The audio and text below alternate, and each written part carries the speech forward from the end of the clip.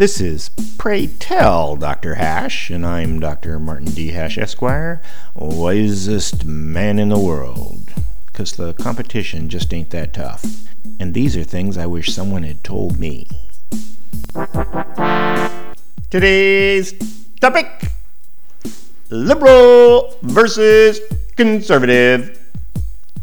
Liberal, in one dictionary sense, means empowerment, often through a broad education, but also by expanding one's sophistication and self-actualization.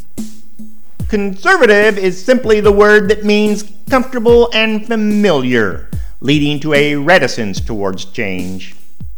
Self-interest is the motivating factor of both, and certainly people can be both liberal and conservative in different aspects of their life.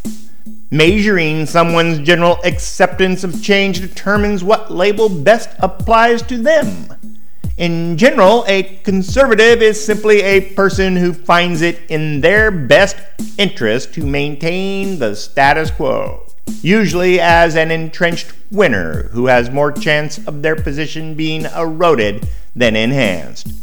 While a liberal perceives change as an opportunity to improve their station in life, and is therefore willing to make more changes, which is why change is always a prominent word of the liberal's lexicon.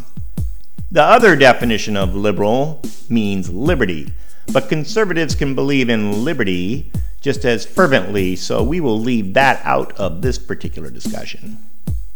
There may even be an evolutionary component of conservative versus liberal behavior. One could imagine a variety of narratives that could support such an argument, but no need to add mystical thinking to an already self-explanatory reason: potential gain versus potential loss. And once someone is in the conservative mindset, then momentum, tradition, and custom are logic enough for them to refuse to consider any other alternatives. Similarly, liberal thinkers tend to go overboard in their denial of past attitudes, methods, and motivations of doing things. If you do not want to be trapped by either extreme, a simple rule of thumb is: be conservative when things are working and liberal when they're not. For more, see my website at martinhash.com.